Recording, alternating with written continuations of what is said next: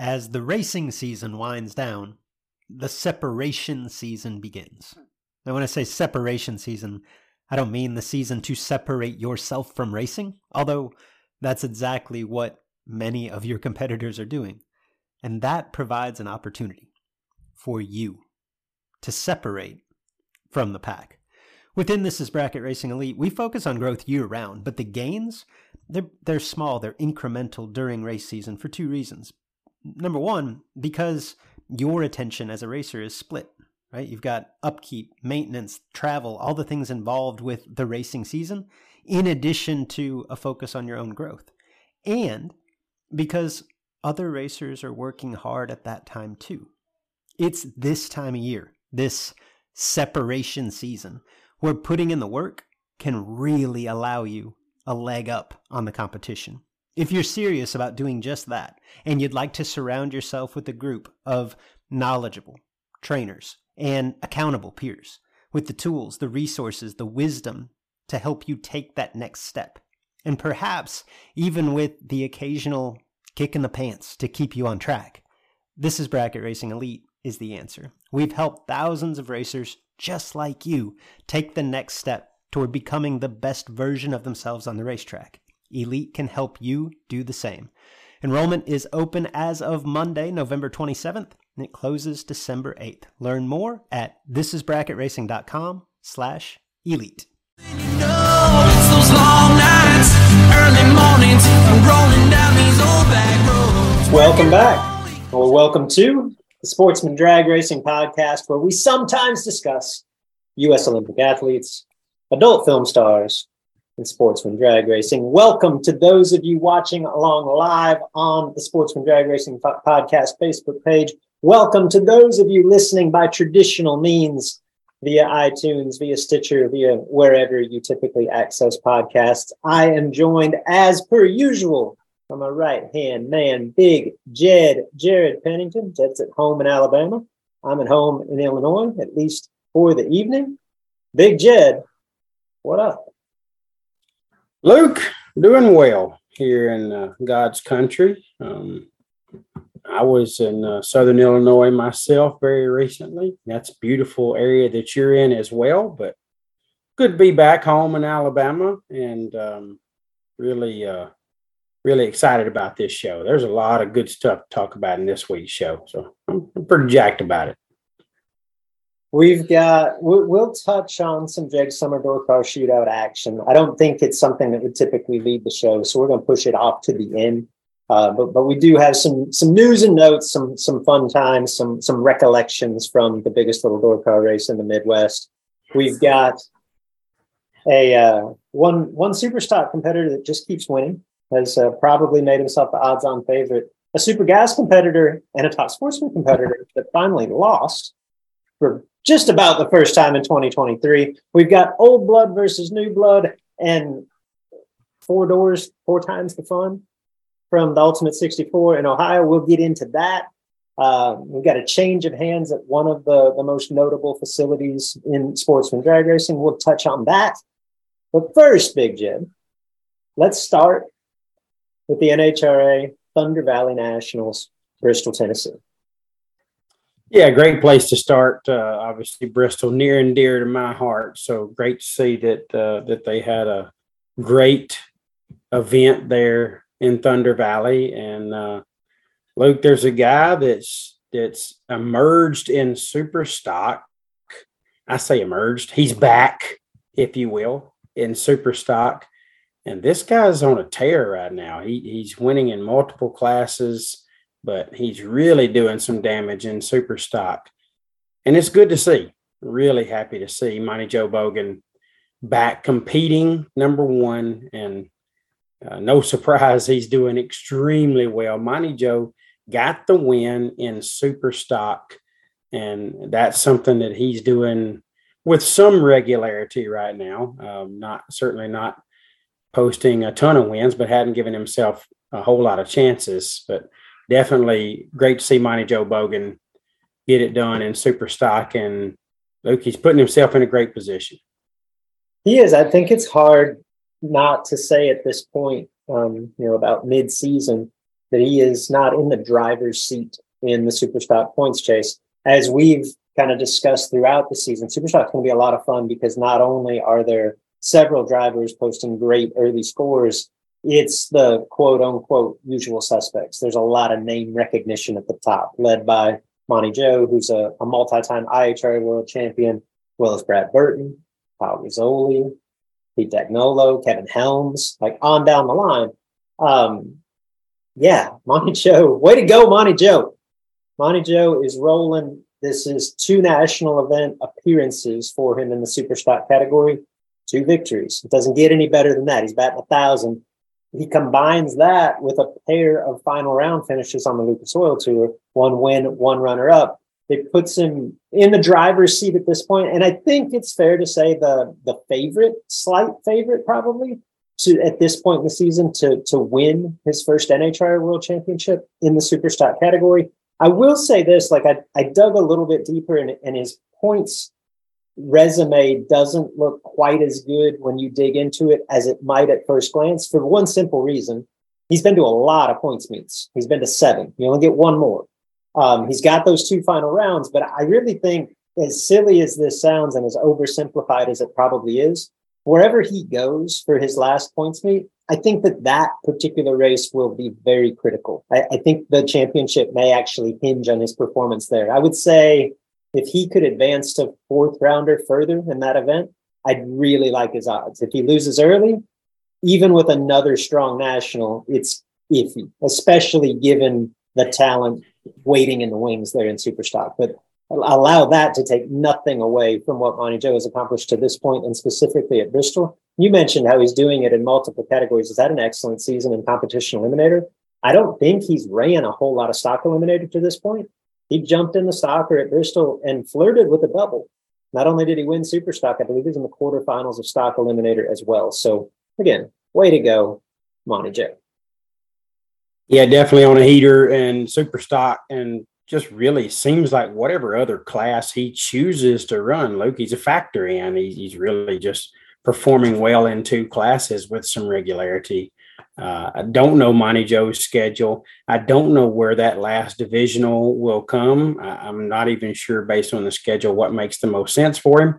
I would assume he's going to Indy, and maybe we'll catch Bowling Green on the way and, make that the last one. That's a difficult one to probably choose, where you need to go do well, but I would assume Monty Joe is fairly fast within his category, and that one's going to have a maximum amount of rounds for a divisional event. So I'd imagine that helps as well. So maybe he's looking at that as a point scoring opportunity, but not real sure. Could possibly waive that one, Luke, because you can waive one. So you can waive.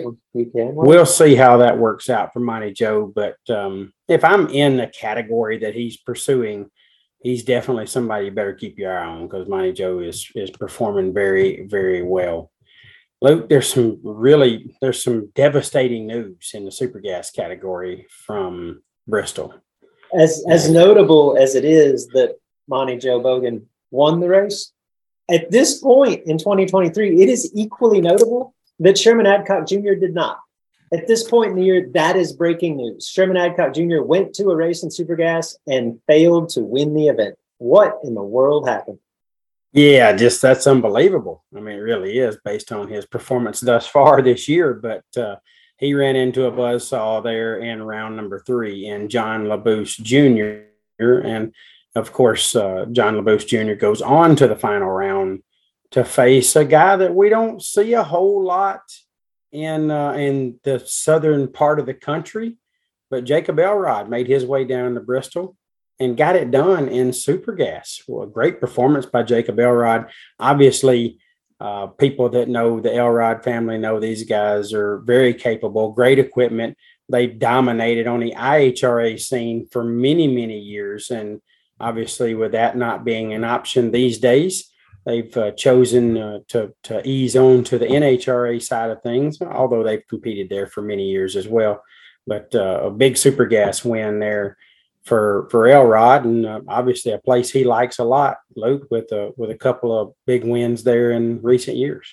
Yeah, I believe that's 2 Super Gas Wallies from the Thunder Valley Nationals in the last 3 seasons. So yeah, that place seems to be pretty good to one Jacob Elrod. Yeah, obviously it does, but Sherman Adcock fans, don't worry, okay? Sherman's got quite the stranglehold on the super gas category. You know, obviously going out in round 3 is not where he wanted to be, and certainly doesn't improve his position, but he's in great shape. And one of these racers, like a LaBouse or somebody, would have to get super duper hot to really run him down while he's getting cold at the same time, which, you know, could happen most definitely, but it's going to be a challenge for somebody to run him down, Luke. With that 3rd round finish, Sherman Adcock runs his season points total to 618 points. If you've listened to this show for any length of time, you've heard me say that 650 should win and 700 historically guarantees a championship. No one's ever scored 700 and lost. To get to 650, Sherman Adcock needs to turn on 1 win light the rest of the season. He's at 618 points. He gets 30 more when he stages at his next division race. Just to put it in perspective, I think Sherman can stomach the 3rd round loss. He's still in relatively good shape. Yeah, still in really good shape. Other notable final round finishers or final round winners from Bristol National. Go back to Alabama. Oh, Alabama boy stepped up and got it done, Luke. Jeff Strickland got the win over the always difficult out in Cooter.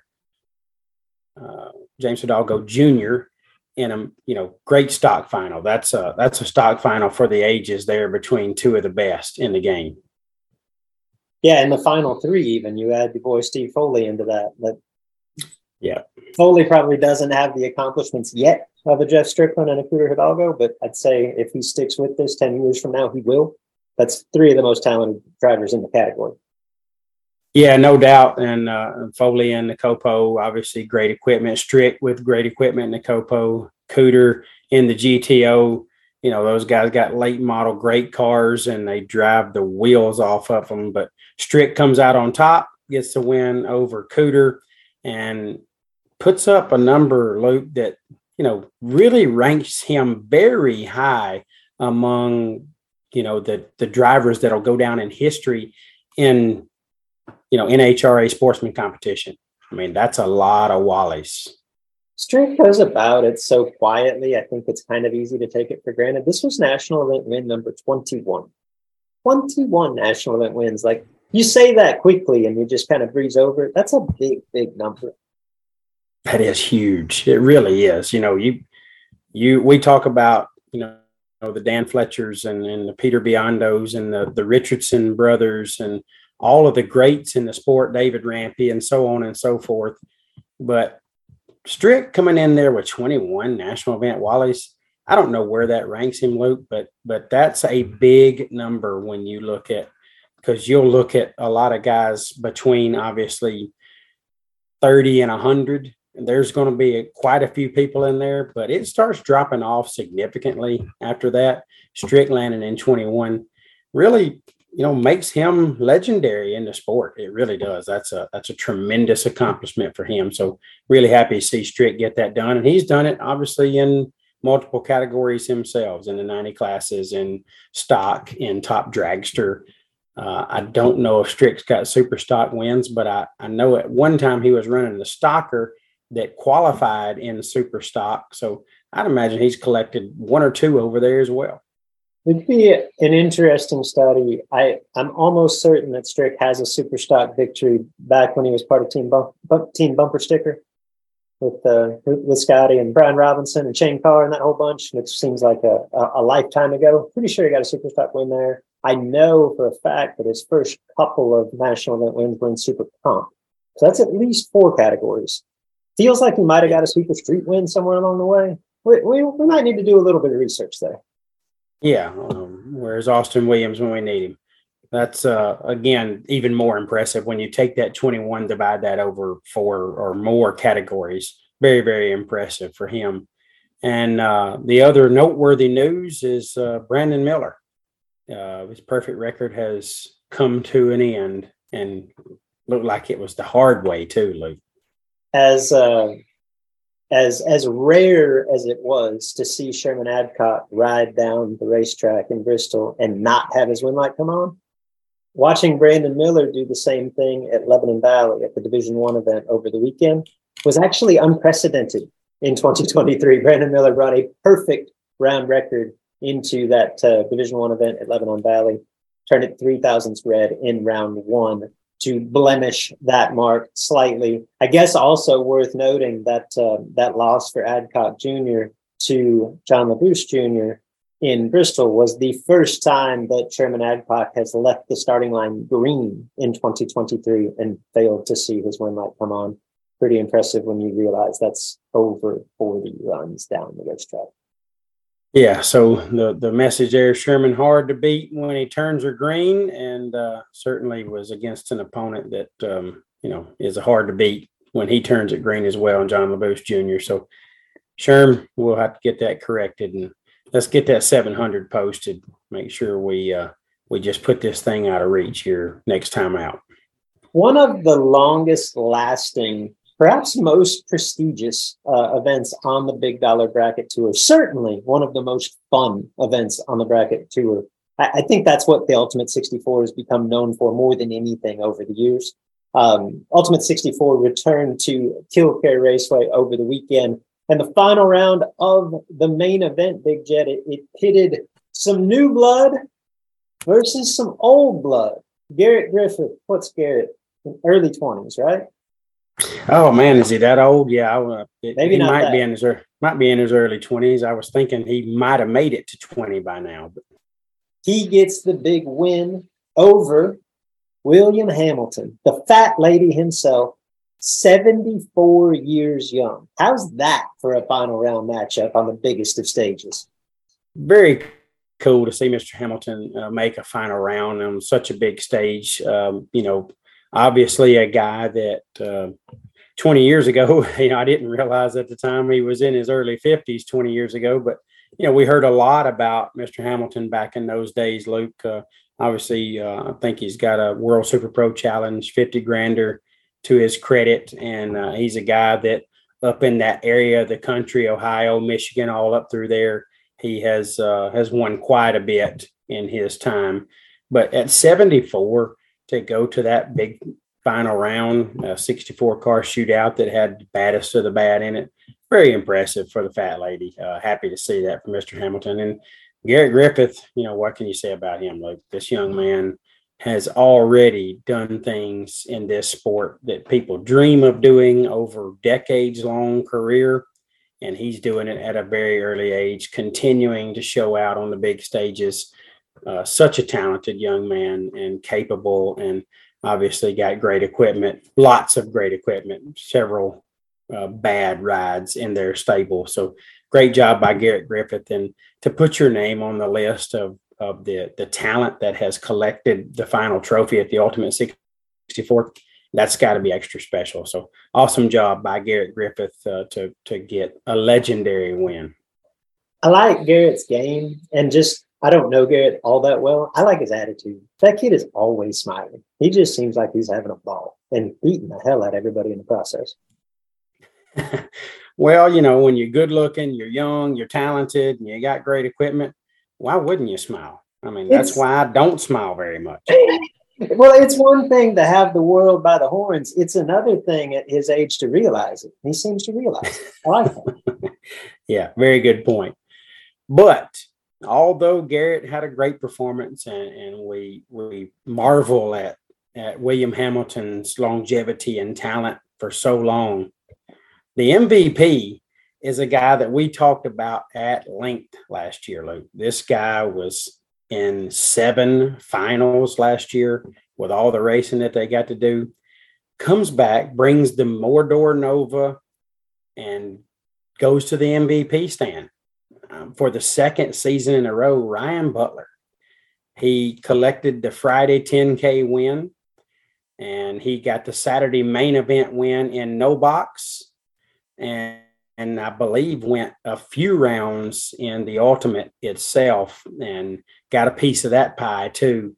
Just a guy that continues to show out, Again, I've watched him a lot of discipline.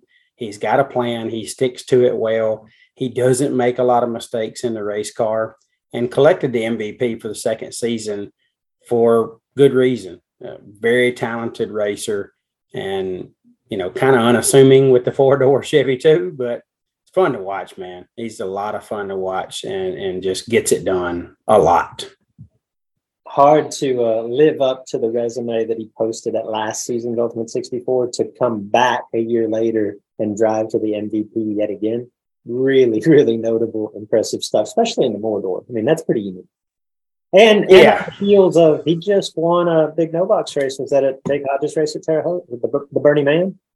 Yeah, so, yeah, definitely. He's on a heater, and certainly look forward to seeing what he's able to accomplish as he continues on through the season. But he's a guy that is capable of winning everywhere and anywhere he shows up. Luke, there was a very special memorial event that took place in Darlington. First year for this, and the events that led to this race happening or being initiated was something we never want to see or hear about, and that was the passing of Sean Serra after an accident on the road, and certainly took his life and shocked the entire racing world when that happened. And his brother and some others got together and decided to have the Sean Serra Memorial bracket race, the inaugural event at Darlington. It happened this past weekend. What a great event. These guys had an awesome showing.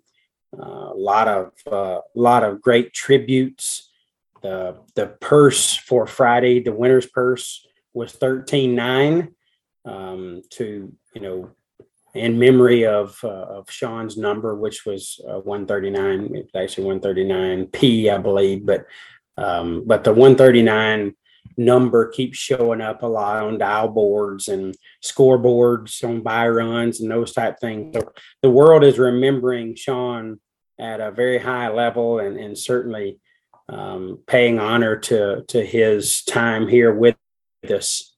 But the Sean Serra Memorial was a race dedicated to his memory, and they showed out big time, Luke, and some talented people got big win lights there. Yeah, the on-track action started with one Steve Withrow scoring a fitting and emotional $13,900 victory on Friday night.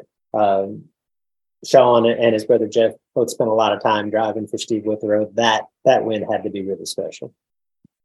Yeah, I imagine special, or whatever word we could put on it, doesn't even begin to describe Steve's emotions and, the I guess the significance of him collecting the first ever big check at the Sean Serra Memorial that he gets to take with that till his final day with us. Pretty amazing scenario how it all played out, and certainly very deserving guy in Steve Withrow. He has worked with the Serra boys quite a bit over the years, and to get to pay honor to Sean's memory and what Sean did in his time with Steve with a win light there for 13-9 on Friday. I couldn't imagine a cooler feeling or scenario playing out at all. So happy for W. That was a big deal for him. Then we get Saturday, look at 20 grander, a guy that was close to Sean and certainly meant a lot to him. And a young man that's just freaking quietly, once again, he's not necessarily choosing the biggest payday he can go race for, but he's on big stages. And once again, he's starting to put that season together that, just is really, really impressive.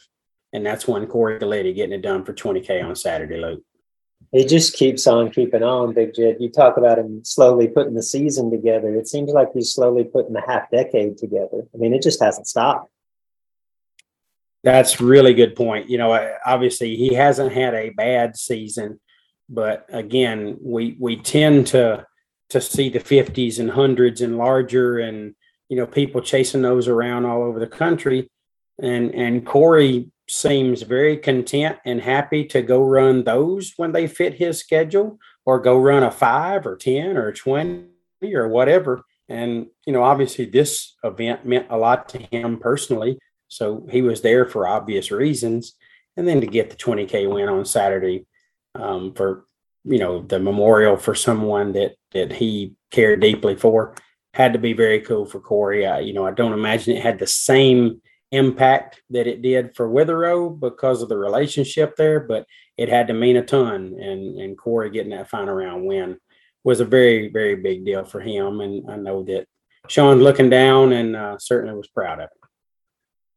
Without question. And Donovan Williams on the weekend, he did not secure a main event victory at Darlington, but obviously his performance throughout was worthy of the weekend MVP honors. So no surprise there. Donovan Williams quickly has ascended to one of the elite drivers in the country. No surprise to see him claim that MVP. I thought it was worth noting that he walked away from Darlington with those honors as well. Yeah, very noteworthy there. Donovan, obviously one of the most talented young racers, if not just most talented racers in the pits every time he shows up. Really cool to see him earn the MVP honors. And, we just talked about Ryan Butler getting the MVP at the Ultimate 64. Then you got Donovan getting the MVP at the Sean Serra Memorial. I'm loving this MVP trend. I was thinking the same thing. Every race should have an MVP. I like that. I agree. We're actually going to implement that at the World Foot Brake Challenge this year in honor of my late great father-in-law, Mike Moe. We're going to have the Mike Moe MVP award, so that's going to be pretty cool. We're going to pass that out at Bristol to whomever shows out to be the MVP of the weekend. And obviously this all started with the Fling brand. Peter and Big Nasty decided that races should have an MVP. Might not be somebody that dominated the winner's circle, but somebody that really showed out all weekend long. And it's been a great idea, and I love to see this trend catching on. So looking forward to having our own MVP real soon. Luke, before we move into the best race of the weekend, which was the Jake Summer Door Car Shootout, there's some news out of Capital City. And I don't know, this was kind of a quiet announcement. I mean, it was something that they put out there through mainstream social media to make sure people saw it. But, I don't know that it's got the kind of traction that I anticipated it getting, but it kind of felt like a late Friday afternoon news dump kind of release. Yeah. Just kind of slid under the radar. When you do those things on the weekend, they tend to not get quite as much attention, but that's kind of how it went. But Capital City Motorsports Park is changing ownership. Now, that doesn't mean there's going to be a change in leadership. Ben Willis will still continue to run the facility and manage the day-to-day and week-to-week activities. But the behind-the-scenes ownership has changed to one Brad Wheeler. Brad Wheeler, racer out of Georgia. I think South Central Georgia, if I remember correctly. I think they're somewhere close to Reynolds. I can't remember exactly where Brad's located, but, I've had a couple people ask me, Brad Wheeler, you know who Brad Wheeler is? It's real simple. You can sum up Brad Wheeler very easily and help people understand who he is. He's got the baddest Chevelle wagon on earth. This thing is black. It's fast. It's low. It is fun to look at. It's fun to watch. And he goes rounds a lot. So Brad Wheeler... Somewhere the Olathe Outlaw just took exception to that statement, Big Good. We're going back to the Jake Summer Door Car Shootout there. Yeah. Well, the Olathe Outlaw is my favorite. I didn't say it was not my favorite. That this was my favorite. I just said it's the baddest. Fair enough. Back to Brad Wheeler. But yeah, Brad Wheeler, he and his son have some fast early GM products, and a guy that's got a successful business, I think a diesel repair shop over in Georgia.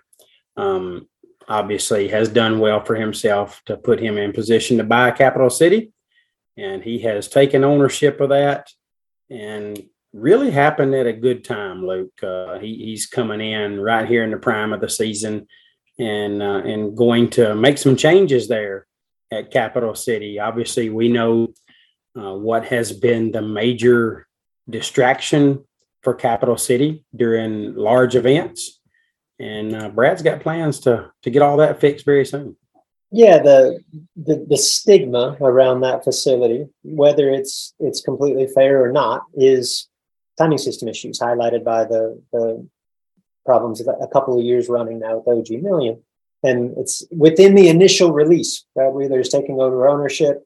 Brad Wheeler's purchased a new AccuTime timing system. Like we're gonna strike that stigma clean and start fresh. From a bracket racing standpoint, it sounds like a really positive move, a really smart move, first step at the new facility. I'm curious, Jed, like as a racer in the area, and as a racer knowing that one of the biggest events on the schedule, that being the Great American USA 500K, is slated to make its way to that facility in what, 4 months from now?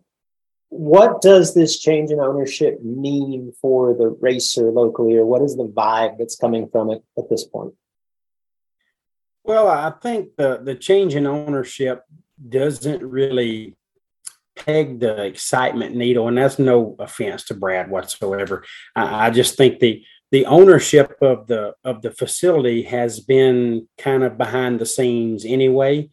I think Brad will be a little more present and involved, which I'm sure will lead to great things. But when you announce something like, we're going to address the most majorest issue that we've had, and we're going to address it in the form of a brand new AccuTime, which is arguably the most popular system among racers right now. We're going to address it with a brand new AccuTime timing system. And we're going to leave that doubt in people's mind out of play. That's a non-issue any longer. What else do you have? Bring it to me, and we'll address that too. So I think in terms of what the ownership is planning and what he's made public that he's planning has people very excited. And locally, I do believe that people choose to go there knowing that there could possibly be an issue. I haven't heard much issues out of there this year. They've done a lot of work already. Ben and his staff have done things already to try to address that. And I've been hearing some really positive results, but I think it's a great move on Brad Wheeler's part to say, look, we're not going to leave this to chance. And certainly, you got a guy that owns a timing system or part owner in it, and he's got a plane and can get to you fairly quickly and support you when you need it, as you are well aware that same thing happens at I-57. So great move on Brad's part. And I think his plans are pegging the excitement needle pretty well here locally, and certainly in other areas of the country, knowing what's coming up. I mean, you've got a race coming up, like you said, in just a few short months. It's going to pay $500,000, Luke. I mean, that needs attendance, and it needs confidence on the racer's part that they're going to get what they're paying for. And Brad is providing that confidence. Brad and Ben staying together and obviously making sure that they deliver a great event for Galen and Britt and Tommy and the staff there at the Great American, along with their own events. Brad immediately, I don't know if you saw it, their FTI bracket series paid $5,000 to win each time they opened the gates. Brad immediately just took his business, put it on the sponsorship, and said, now we're going to pay 10. So $10,000 to win on their bracket point series each time they open a gate. Pretty darn sporty. So Brad's come in like a wrecking ball, and I'm excited, man. I really am. Those guys are going to do well together. Why the timing system move is smart. Again, whether or not that stigma is fair, it is very much a stigma, and it sticks to a racetrack. Like we've seen this over the course of years. Racetrack has an issue at a big enough event, And even if they rectify it the following week, that reputation, that shadow of doubt in the racer's mind sticks with it for years. Like, the absolute best thing he could do, whether it was completely necessary or not, is step one, wipe the slate clean. Like, this will no longer be an issue, right? And I think that goes a long way with racers. Like, to that point, I'll leave the name out of this, but I spoke with a racer who our listeners would know within the last month or two. And somehow or another, the subject of the Great American USA 500K came up. And this racer was point blank, like, I would love to support Galen. I'd love to support Britt. I think everything they do is awesome. I will not go to Montgomery. And I think that changes immediately. You know what I mean? I don't think that was necessarily the overwhelming consensus among big dollar bracket racers, but there was enough people like that man that I talked to that it would make a difference. And now you wipe that clean. As a side note, Jed, I'm just curious. Like, I don't want to get super political here, because as a racer, I think AccuTime makes a great system. I think Compulent makes a great system. I think Portatree makes a great system, right? I've raced on all three numerous times with very little issue, right? And at the same time, like, have seen issues with all of them, you know, from time to time. That there was a time, for a long time, where racers, just as a general rule, did not question the Compulent. Like, that was the gold standard. And for that reason, like, I think it would safe to say that with money not being an object, that a track owner, a track manager would opt that way, just to have that reputation. Has that shifted? Like, I almost feel like AccuTime has taken that role over. Do you think so? I most definitely feel that way, Luke. And honestly, I think it's got a lot to do, not necessarily with the system and its capabilities, but, you know, Brockmeyer has, I guess, been a little reluctant to travel quite as much. You know, he's no spring chicken. I'm not saying anything anyone doesn't know already, but Brockmeyer's got a few birthdays under him.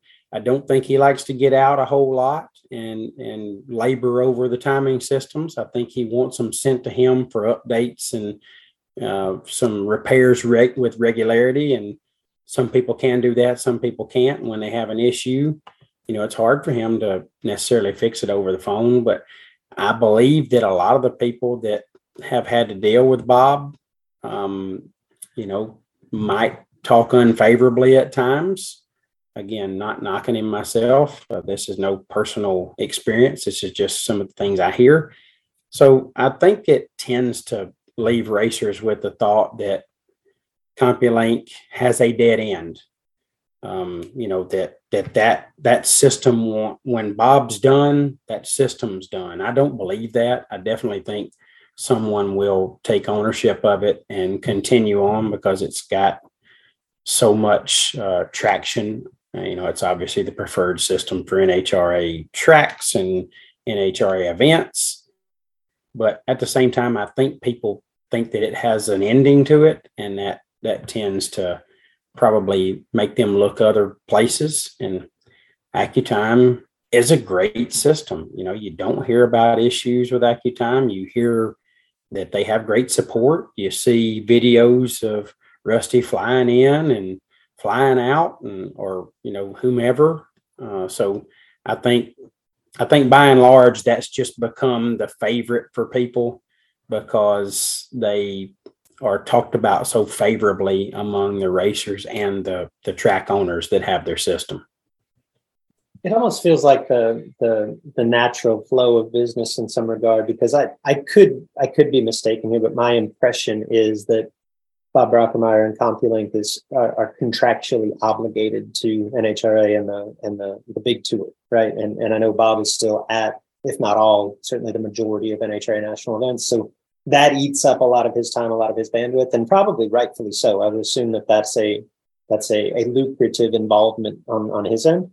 But over the course of decades of doing that, obviously that could leave the smaller facility that is invested in CompuLink feeling a little bit alienated, right? And hence opening the door for something like AccuTime to come in. And then over time, those seeds get sown. And I think what you see now is largely the result of, probably 2 decades of that going on. And Rusty Crawford and his team at AccuTime kind of developing that reputation that initially started at the tracks that were kind of left behind by CompuLink's ascent.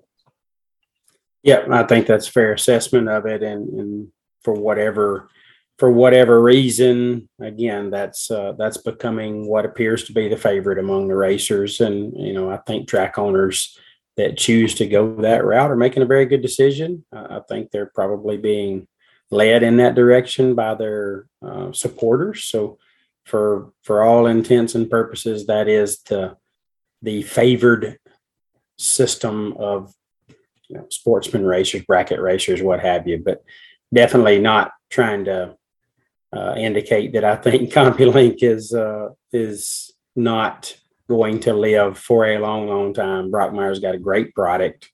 He obviously has a niche that he is kind of locked in with, but certainly anybody with his product has a wonderful timing system that when everything's set up right, works very, very well. And I know that that product will live even when Bob decides he's done and retiring. Somebody smart with money will take that over. No, but your point is valid, and I think it applies to AccuTime as well. Like, we could have a whole conversation. Like, we've actually juggled the idea of dedicating an episode of this show to what I think is the inevitable reckoning in timing systems across the board. But everything that you said about CompuLink, I think, could apply to AccuTime too. At least the perception from the outside is that this is created by one genius, right? Whether that's Bob Brockermeyer or Rusty Crawford. And both of those gentlemen are up in years, right? So, and without at least a clear public succession plan in place, right? So I think it's natural for the perception, whether it's accurate or not, the fear to be like, okay, well, what happens when these guys can't travel the way that they do? That's the dude. And like I say, I don't know that that's necessarily fair. I would imagine there is some sort of succession plan in place, but it hasn't been made public. And you would think, again, just kind of the natural flow of business, that creates opportunities for something like Portatree, who I think makes a very good system that just hasn't been out long enough to have the same name recognition, the same reputation that CompuLink's had for decades that AccuTime now enjoys as well. Yeah, there's obviously several good systems out there, and Portatree's one of them. We've all enjoyed Portatree practice tree type products with great success and longevity and high quality. That same quality is in everything they do, and it's in their actual timing systems. So, I certainly don't want people to think that I think only AccuTime is the answer. There's several good systems out there, and Portatree being one of them. But each and every track has to make a decision that makes sense for them, and certainly, seemingly, AccuTime's getting a lot of traction these days, and it's for good reasons. Great system, but I know up in your region, and I guess on up through to the Northeast, Portatree is used with some more regularity at a lot of facilities, and I'm sure they got tracks all over the place, but.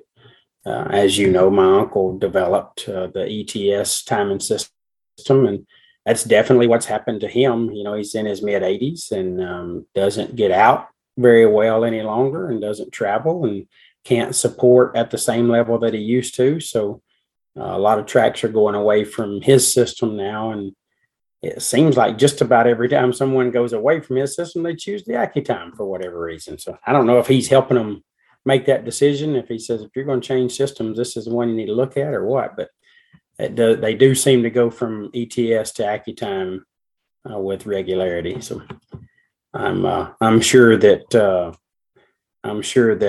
they're, again, somebody might even buy his system out and try to continue. But I think that these guys having a little bit of age on them, I'm sure that's going to, that'll even change things in 10 years. Who knows who will be out there trying to do it, or we might get it down to less systems. But timing systems are definitely a major factor in people's decisions to go race. And AccuTime at Capital City is going to be, no offense to Bob, but it's going to be a great, great thing. And I'm sure going to lead to success for those guys. We shelved it to last, Big Jed. Let's talk a little bit about the biggest little door car race in the Midwest. This race, I think, I'll admit purposely, like it's got a bit of a cult following. It's kind of like you got to be here to get it, right? Like we don't have live feed. We don't let a whole lot out, but it is an experience unique unto itself. And I think anybody that's been there will tell you the same thing. Big Jed, I'll start with the on-track action. This year's edition of the JEGS Summer Door Car Shootout, the 12th annual JEGS Summer Door Car Shootout, was the Andy Schmall show. Andy Schmall became the first driver in event history to win the main event via the no box side. He rolled through no box. He left the box out. He beat the no box cars. He beat the box cars. He held the $12,000 check Friday. Then Andy Schmall came back. We ended up having to combine the originally scheduled Saturday and Sunday events into one $24,000 to win mega main event. In that event, Andy Schmall once again rolled through the no box side. He collected the Larice Motorsports Insurance no box bonus. He fell into Super Pro. He advanced all the way to the semifinal round before ending that incredible win streak, not making the final of the second race. Just for good measure, he then entered the King of Illinois Shootout, which is our $500 to enter 100% payback race. This year, it featured a winner's purse of $31,000. Andy Schmall, just to put the icing on the cake, advanced to the quarterfinals in that event as well. It was the Andy Schmall show. I would say this, Jed, and I don't, from your position in the tower, like as obvious a decision as it should have been if we did have an MVP award, which we don't. We may have to change that in the future. I'm a fan of the MVP as well. As obvious as it would be to hand that to Andy Schmall, if you're looking for another name, I think I can make a really strong argument for Taylor Bowling. Taylor runnered up to Andy in Friday's main event. He actually lost again to Andy in the quarterfinals of Saturday's main event. And in both instances, I think he was 000 red in the final. He was 1,000 red in the quarters. And if you're just looking at the runs that stacked up over the weekend, nobody made better runs than Taylor Bowling. Yeah, I would say that's very accurate, Luke. Obviously, it was the Andy Schmall show. Andy just run through the field, like you said, on Friday. Won the main event. He won the Larice Motorsports no box bonus. He won the long distance award coming out from Idaho. Let me correct you. Jamie won the long distance award. That's right. His wife won the long distance award because you guys determined that her side of the bed was farther wester than Jamie's, than Andy's side of the bed. Yes. So obviously she collected that, but she raced pretty good too, by the way. There were several Schmalls in the show that raced well, but Andy just very impressive, Luke. He just don't make a whole lot of mistakes, and he is so good, and his results are so good. He forces a lot of mistakes in the other lane. So he was impressive to watch. Definitely there's an intimidation factor when you run the guy that won the Spring Fling Million in Vegas and that's winning round after round after round. So he performed very well and stayed true to his strategy. But Taylor Bowling, this guy, and arguably Willie's favorite Nova on the property, really just drove the wheels off of that thing. You know, he did run into a couple of buzz saws, and he come up 1,000 red here and a few 10,000 red there, but really drove well, put a lot of laps on the hot rod, sets it down to dead on or finds dead on with regularity. Can run the dial in every time he goes down the track and stays very disciplined to his strategy. Just a fun guy to watch, talented dude, turned on a lot of wind lights and really, again, as you said, would have been a contender for the MVP. But I'm not sure the next guy we're about to talk about on Saturday wouldn't have won the MVP and never won a race, Luke. Good point. What Andy Schmall didn't win, well, I guess Scott Carman didn't win either, but man, he came close. Scott Carman popped in his wife Tabitha's S10 for Saturday's main event. He drove to the runner-up finish, runner-up to one of our local hitters, Mark Buttram. A little bit more on Mark later. if that wasn't enough, running up the $24,000 to win main event, Scott then immediately fell into the aforementioned King of Illinois, where he once again drove to the final round. He once again came up short. Cal Coonsey got that $31,000 King of Illinois check, but Scott Carman back-to-back big buck finals in one of the slowest trucks on the property. Pretty impressive stuff. Very impressive. Luke, when you see what he did in a truck going 670s, by the way. So this was, certainly not some impossible task, but a little bit different. Taylor Bowling was going 660s. Scott Carman going 670s. A lot of times you don't see a ton of that in the field. So you don't end up seeing that in the winner's circle or battling for the win in the final round. So that was fun to watch. And definitely both in the same day. It was warm. We were running him, pretty hard at times, round after round after round in that heat. And Scott's had a few birthdays as well. So pretty impressive performance by him. And it wasn't a whole bunch of luck. I mean, he was really making solid laps and driving very well. And to come up with that 24K runner-up and the 31K runner-up, although Mark Buttram and Kyle Coonsey got the wins, Scott Carman was kind of the man of the day with those two big final rounds. Yeah, without question. And I did want to mention again, Mark Buttram. Buttram's one of those guys, and I know that they're in every area, that outside of this region, I don't know that a lot of people know the name Mark Buttram, but that dude gets it done around here. He's won multiple super gas races. He's won multiple big dollar bracket races. This is his home track. And with the exception of the King of Illinois shootouts, that it's 100% payback, winner take all. So the advertised purse is huge. It obviously always gets cut up more than that. But if you put those races to the side, Mark's now won the two richest events ever at this facility. He won our Elite 150 $25,000 main event several years ago. This the biggest Jake Summer Door Car Shootout payday to date. He wins 24 grander in his familiar Lumina. Pretty impressive showing throughout for one of our locals, Mr. Mark Buttram. Yeah, Mark was very impressive. He said in the Winter Circle interview, I wasn't great today. I lived 10 to 15.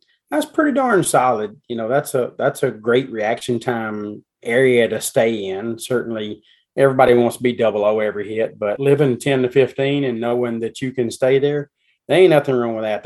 That's winning reaction times. And, he said, Scott drove the car better than I did today, but he just didn't get the breaks. Speaking of Scott Cook, which ended up as the Oakley Performance Quick 16 winner of the night, Scott jumped in his father's car and got that done in the final round. So that was cool to see. But Buttram, a 530 Lumina, very solid hot rod, drove it well, made the right decisions, and got that win. And then Kyle Coonsey, a guy from Iowa, another one of those Iowa, man, when the guys from Iowa get out and race, Luke, they are freaking bad news. I mean, they really are. The Iowa support there showed out. They really did. Talented group. And Kyle Coonsey got it done, said, he was just ecstatic in the winner's circle. My biggest win ever, I can't believe this. That was super refreshing to see a guy collect the biggest check he's ever collected there in the King of Illinois shootout. And certainly a very humble and likable champion, cool ride in his Chevy too. So all in all, just an amazing night with all that you had crammed in there. Great job by you and the staff to get that in, all the bracket racing, but that wasn't all of it. Like, that was just part of the show. I'll throw this to you. Let me do my best to set the stage for those that are not familiar with the biggest little door car race in the Midwest. There's not a dragster on the grounds. Actually, there was a couple, but they were left in trailers, right? It's door cars only.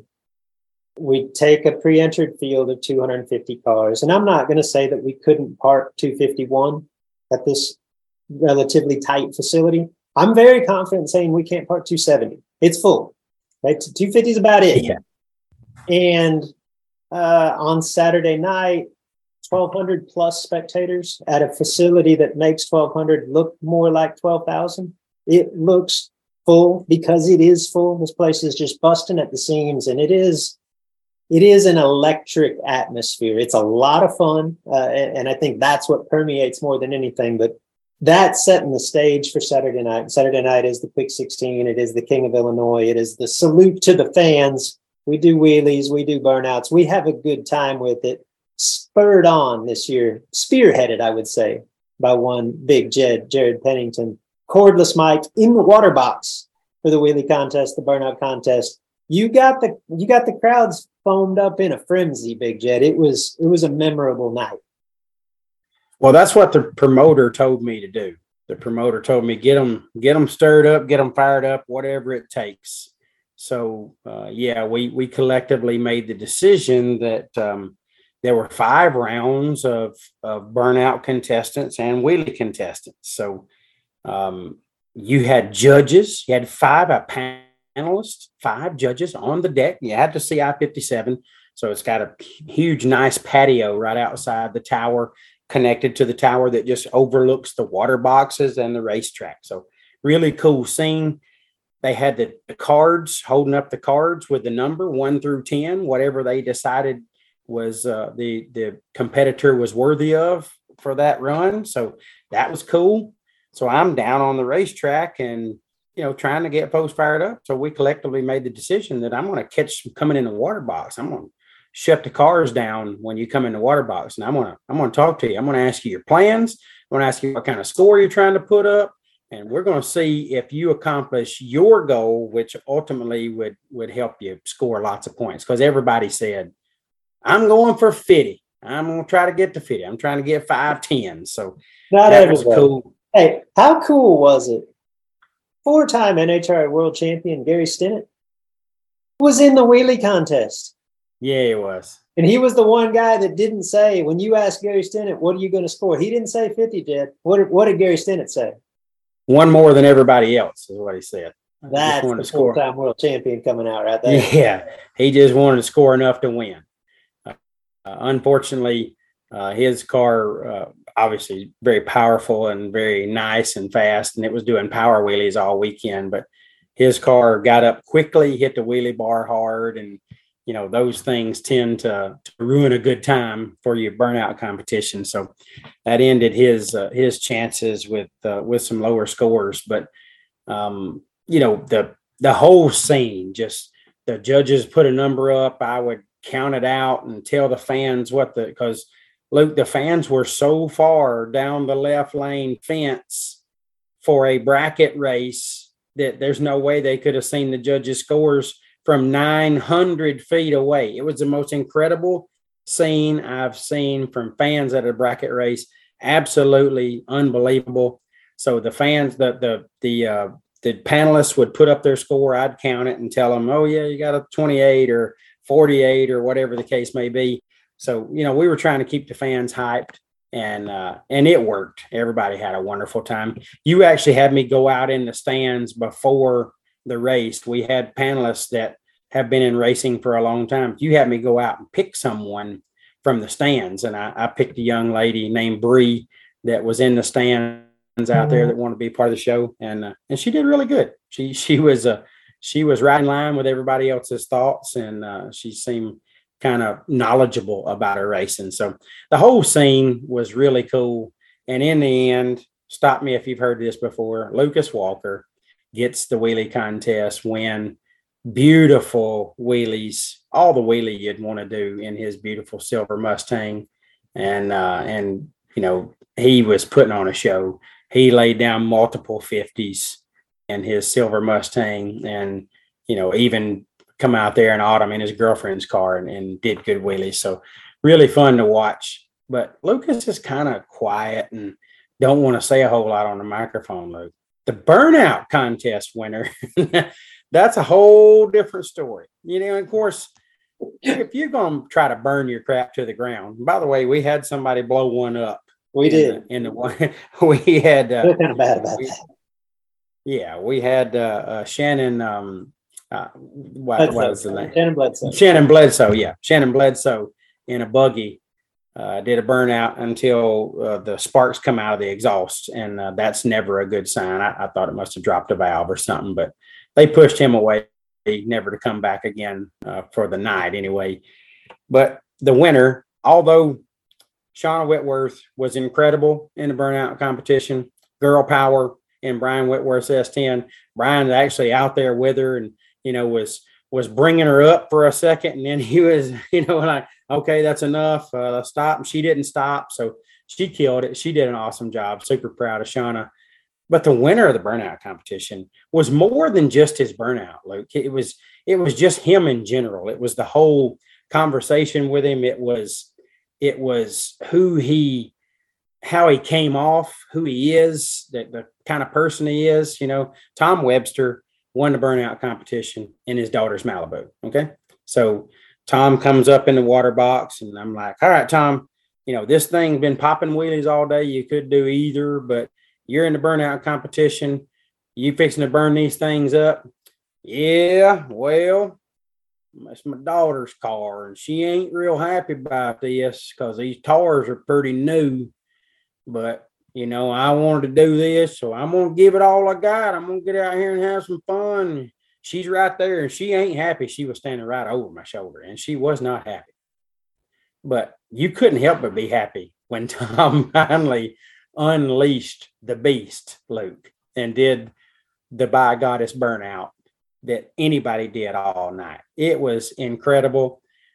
Then he burns out. He goes down the track and waves to the 900 feet of fans, turns it around in the track, Luke.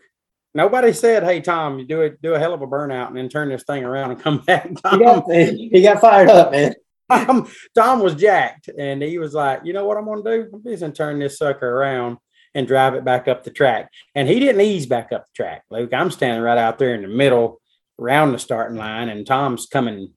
He's coming back faster than he went down the track in the races. I got to admit, in the smoke and the fight, and I didn't see Tom actually turn around. And I had this fleeting moment, this couple of seconds of just pure panic going, who was driving up the racetrack? What's going on here? It was just Tom Webster. It was just Tom Webster. I imagine the fans had him stirred up at a very high level down through there, and he just took full advantage of it. Come back, got out of the car, Luke, and celebrated like he's riding a horse, like cowboy style. He's just, this is like Tom, what is he, 62, 65? I mean, I don't know. Tom's he's older than I am. And he probably hadn't rode the horse in quite some time. And he gets out in front of 1,200 fans and he's riding a horse right there around the starting line. And I mean, it's galloping. Yeah. And, it's like, Tom, but this was, none of this was planned. And, how did you feel about that? And it was unbelievable. The whole scene was amazing. And Tom ultimately won the burnout competition for good reason. He had great prizes for the top 5 in those categories. And a lot of guys and gals got some good stuff, but Lucas and Tom walked away the victors, and really just an amazing scene. The whole idea, the whole playing it out round after round with the judges, getting to talk to them in the water box and have some discussion about what their plans were. The whole thing just such a fun time. First off, on Lucas Walker, I think it's fair to say he is the undisputed wheelie king of the Jake Summer Door Car Shootout at this point. He hasn't won it every year. He's been a finalist every year. This year's the first time we took 5 finalists. Lucas actually qualified in both of the cars that he was driving. You mentioned the silver Mustang as well as his girlfriend Autumn's maroon Mustang, and Lucas finished 1-2 with a completely unblemished score. He did 2 wheelies in the silver car. They both scored 50. So there was no question. Lucas Walker, wheelie king. Tom Webster. So you alluded to the way that we set this up. We basically did these contests in 5 separate heats. So we'd run a heat, somebody do a burnout, we'd do a couple wheelies, and then we'd run another round of our quick 16 in King, Illinois. And then we'd bring back another heat of the show, right? Tom Webster, I think, was the 4th heat. Well, I guess this is the quickest way to put it into perspective. Shauna Whitworth did a burnout until she blew out a slick, and she didn't win. And nobody had a problem with it. Like Shauna didn't have a problem with it. Like Tom Webster did the burnout of all burnouts. So Tom's, I think, in the 4th heat. So there's been several that have gone before. I'm talking to him in the staging lanes, just I try to prep the competition. I get him a little bit worked up. As you mentioned, his daughter's giving him an earful. I just bought these slicks, and Tom's laughing her off. Like, what's the worst that's going to happen? You're going to get 2-3 less weekends out of him? No big deal. Come on out. Come on. He busted out a come on you at some point in the interview. You remember that? Whatever it was. Come on. Yeah. So Tom proceeds to pile into the car, and he's talking to me and this and that. And I just get this impression. I'm like, he's giving me the riot act. He's like, who you got judging this thing? They give that dude 50. There's more smoke coming out the headers than there was the damn tires, right? He blew up. It's like a pity vote getting 50. Come on now. He rolls into the water, and I go walking off by a few people that I knew, and I'm like, hey, I don't know what's about to happen, but y'all need to watch this because something's about that. And this crazy bastard's going to do something. By God, he did. And it was fantastic. It was the moment of the night without question. Way to go. It absolutely was, Luke. It was like you paid him to be there, like you went and found the craziest son of a gun you could find to come and do it. And that was not the case whatsoever. Tom was just a patron of the event and decided, you know what, I'm going to get out here and burn my tires up. And he did just that. So amazing scene there, just with the fans and all the action going on and getting everybody stirred up and seeing the competitors get excited. Just really cool. It just shows what the event's all about. I mean, the event is just built around fun. I've got in my notes here that the Frisbee toss. So everybody in the King of Illinois shootout gets a Frisbee and they write their name on it. And then we stretch them out all the way down the fence and toss it in and make sure every group of fans has an opportunity to win a Frisbee. And if your Frisbee owner wins the race, you get paid from the bleachers, Luke. You paid them $500 for the person that was holding the winning Frisbee. And Law Chevrolet was making sure that the winner got some extra. You get $1,500 off of a purchase at Law Chevrolet if you were the winner, and you got $1,000 off of a purchase at Law Chevrolet if you were the runner-up. Plus, the winner got the $500 in cash. Just an amazing scene. Everybody wanted those Frisbees. That kept the fans engaged. Really cool. The round prizes. I mean, they come up, Paige bringing them damn sheets up round after round after round, and they're loaded just so deep in prizes. And so got this prize from this great sponsor, and the sponsorship was incredible. You had so much. I don't even know how many dollars in prizes you had, but it was unbelievable what you accumulated for your supporters. The Busch Doherty Ice Cream Social that went on for 2 days, where pretty much anybody that wanted ice cream could come up and get ice cream. And it's like, I'm like, Luke, when are we going to run out of ice cream? Because we've been eating ice cream here for 2 days solid, and I've seen so much ice cream. He's like, this is what Fuel Factory put up to spend on ice cream, and it was a lot. And Fuel Factory made sure that everybody there got some friggin' ice cream. It was awesome. I am not responsible for your 6-year-old sugar high at 7:30 in the morning. The freezer is stocked. All right. Our good friend Butch Doherty passed several years ago, and he was an awesome dude, and we miss him dearly. And we appreciate the great folks at Fuel Factory for stepping up and making sure that his memory lived on, because he loved ice cream, and that got to live on in literally hundreds of people throughout the weekend. So that was cool. The Racer Appreciation Barbecue from Vintage Trailers, that was a major undertaking. They fed a lot of people, and everybody that had a wristband got, come in with a racer that was a racer. They got fed well. I was in the tower. I looked down, that barbecue sandwich looked like a truck wheel. I mean, it was huge. The bun was as big as the plate. So everybody ate good, got taken very good care of. I am a huge fan of the lemonade at I-57 drag strip, Ellis I-57 drag strip. Hadn't been in a little while to the event, but I'll never forget how good the lemonade is. And they didn't have it on Friday early, but they went to, Walmart or Sam's or wherever they had to go and got all the materials to fix the lemonade with. And I drank seemingly multiple gallons of that lemonade. It was incredible. And I appreciate the folks in the concession stand taking such good care of me there at Ellis I-57 drag strip. And lastly on my list, Luke, my man Willie Burnett, he had some bad misfortune in round 1 of Friday's main event. He and let's I can say boom. Yeah, I can say this about Willie because I love him and he loves me. He was getting his ass kicked. Okay. His ass was kicked first round. So, and he knew it because Willie knows track position, and he knew about the time that thing let go, he was probably saying, "Oh, my ass is kicked." And then he nearly got his ass knocked off by pieces of drive shaft that tried to beat his floorboard up. Drive shaft broke. And I mean, it broke at the top end, like, nearly at the finish line.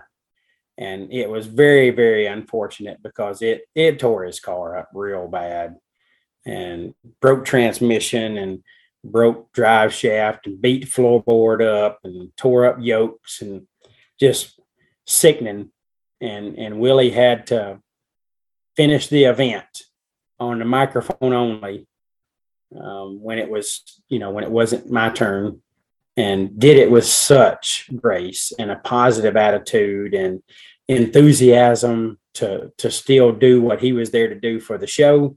Just a real professional, cool dude, somebody that I have so much respect and admiration for, and got to hang out with his father and his father, Bill, just amazing people. And Willie's, very good at what he does too. He's a lot of fun, and he almost forces you to pick on him, which is fun because he knows that's just fun for everybody. So just had a blast. Willie's incredible to work with, and certainly enjoyed being up there with him and hanging out some with Bill out in the pits too.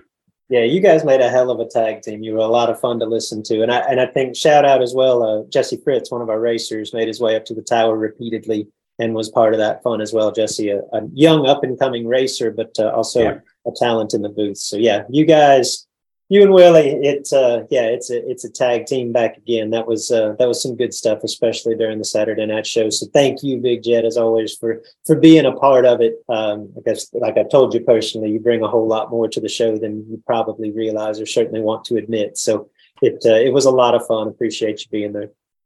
No, it was my pleasure. I had a blast, man. And again, a lot of the fun in it is who you're working with, and I've been fortunate to work with a lot of great people over the years, and certainly Willie's way up on that list as well. And Jesse Fritz did a fantastic job. Brett Williamson come up and called some with us. Great to see that kind of young talent in the sport that really lets their racing do the talking come up and do some talking. I thought that was really cool for both of those guys to come up and join us. But had a blast. Even heard old Bogak on the mic a few times, getting some calls out in the lanes and having some fun things to say. So I was just all in all, all in all, just a tremendous effort by everybody. The staff worked hard there at I-57, and certainly your staff, Jess and Paige and you and everybody that was involved in the promotion end of it. Donnie Ellis, track owner, was working hard. Just the whole group came together very well and put on a hell of a show. And if you haven't been to the Jake Summer Door Car Shootout before, you really got to do yourself a favor and get there somehow in a future event. When we reconvene with next week's edition of the Sportsman Drag Racing podcast, we will undoubtedly cover what I guess will be the last NHRA Lucas Oil Series event from Vandermeer Speedway in Denver, Colorado. Double divisional going on as we speak. We'll undoubtedly recap the TB Promotions Twin 50s from St. Louis and whatever else we can come up with. Look forward to seeing you guys again next week. Yeah, look forward to talking about that action next week and anything else that catches our eye. I'm going live at 8:15 on the World Foot Brake Challenge Facebook page to Big discuss. announcement, 1 hour from now. Yeah, important announcement. I don't know how big it is, but it's definitely important. So I think it's big, but we'll see how everybody feels about it when I get it all out there. But yeah, about an hour from now. So tune in live to the World Foot Brake Challenge Facebook page and see what we have made changes to for this year's World Foot Brake Challenge. It's going to be a record crowd by all indications. It's going to be incredible and going to be a lot of fun, but it's forcing a little bit of schedule adjustment. So y'all tune into that and see what we have in store. It'll be a live video. And there'll probably be some opportunity there for discussion if somebody's got questions. So we'll be handling that here in about an hour or so after I eat a little supper. But that's it, guys. That wraps us up here on the Sportsman Drag Racing podcast with Luke and Jed. Certainly appreciate you watching. If you're just a listener, and I don't mean that the wrong way, don't mean it nothing like it sounded, but if you don't tune into the live, but you listen to the audio, we appreciate you listening this long as well here on a Friday afternoon or Friday evening. If you got comments that you want to leave about the show, about what we talked about here or what we should have talked about or maybe should in a future show, there's a place to do that. It's right there at the Sportsman Drag Racing Podcast Facebook page. You can go right there and post it for everyone to see, or you can message us on the private message and producer Mark snag that up and send it to us and let us know what you had to say. Luke, I've seen you direct your attention to your notepad a time or two during the show, so I'm assuming you got a shout or two.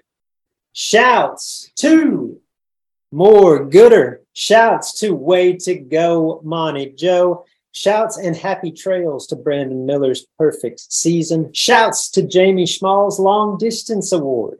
Shouts to the fat lady. Shouts to the Mordor. Shouts to Willie's ass.